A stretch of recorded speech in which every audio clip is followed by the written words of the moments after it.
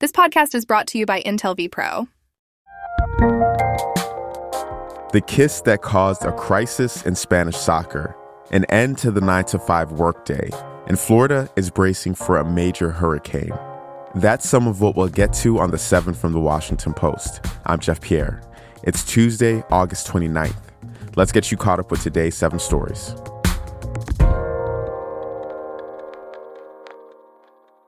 Number 1.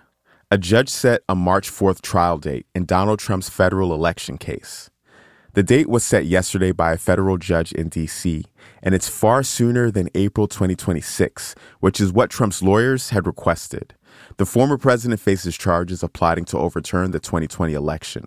March 4th clashes with Trump's 2024 campaign schedule and key dates in other criminal cases against him. It's one day before Super Tuesday, when more than a dozen states will hold primaries or caucuses to pick the Republican presidential nominee. In related news, former Trump Chief of Staff Mark Meadows testified in Georgia yesterday. He defended his actions in meetings and phone calls after the 2020 election, actions that prosecutors are describing as part of the plot to overturn Joe Biden's victory in the state. Number 2. Florida is bracing for a major hurricane.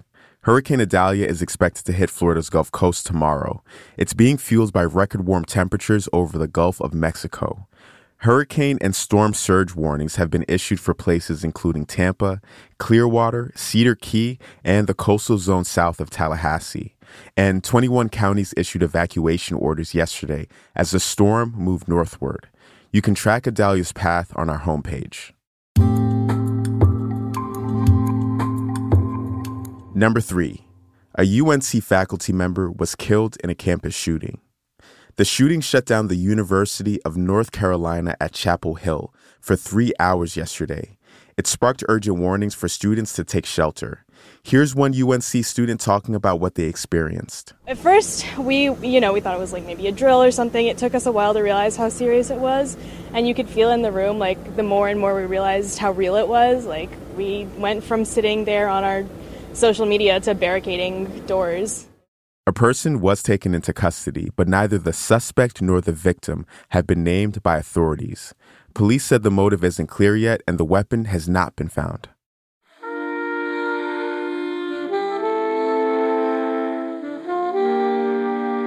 Number 4. A top Spanish soccer official is facing a sexual assault investigation. This goes back to Spain's victory at the Women's World Cup earlier this month. During the team celebration, Federation President Luis Rubiales kissed player Jenny Hermoso on the lips. She said she didn't consent to the kiss, and now players are boycotting the national team in protest. Yesterday, people gathered in Madrid to support the players of the women's soccer team. Federal prosecutors have announced an investigation, and Rubiales has been provisionally suspended by FIFA, that's soccer's international governing body. Spain's victory should have been a moment of celebration, but the unwanted kiss has sparked a crisis in Spanish soccer and a reckoning over sexism in the country.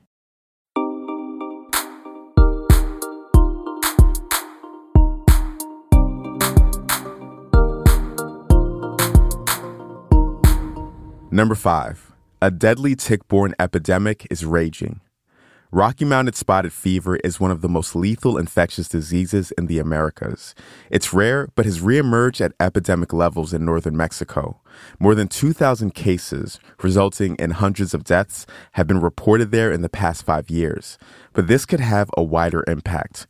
Warming temperatures make ticks more aggressive towards humans. Scientists are worried that the disease could spread to more places as the world warms up. Number 6. The era of the 9-to-5 workday may be over. Wi-Fi data shows that in most of the country, only about half of office visits last for at least 6 hours. Before the pandemic, 84% of visits lasted that long or longer. This suggests that a transformative shift is taking place in how people are working. Employees may be returning to the office, but they're taking advantage of an unspoken new flexibility. They're visiting the office on their own terms, coming in late after a workout, leaving early to grab groceries, or to pick up their children before logging back on.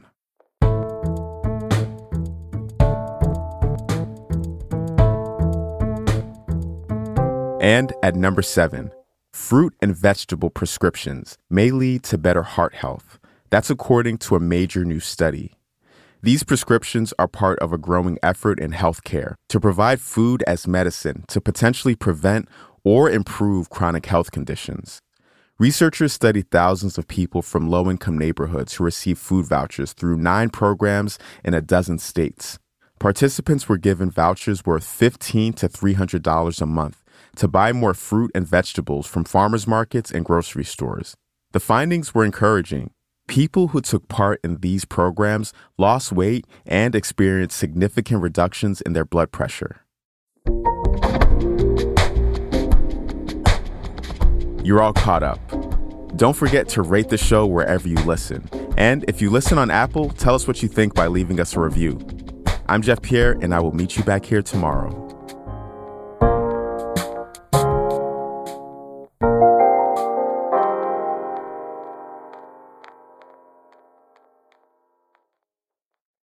This podcast is brought to you by Intel vPro.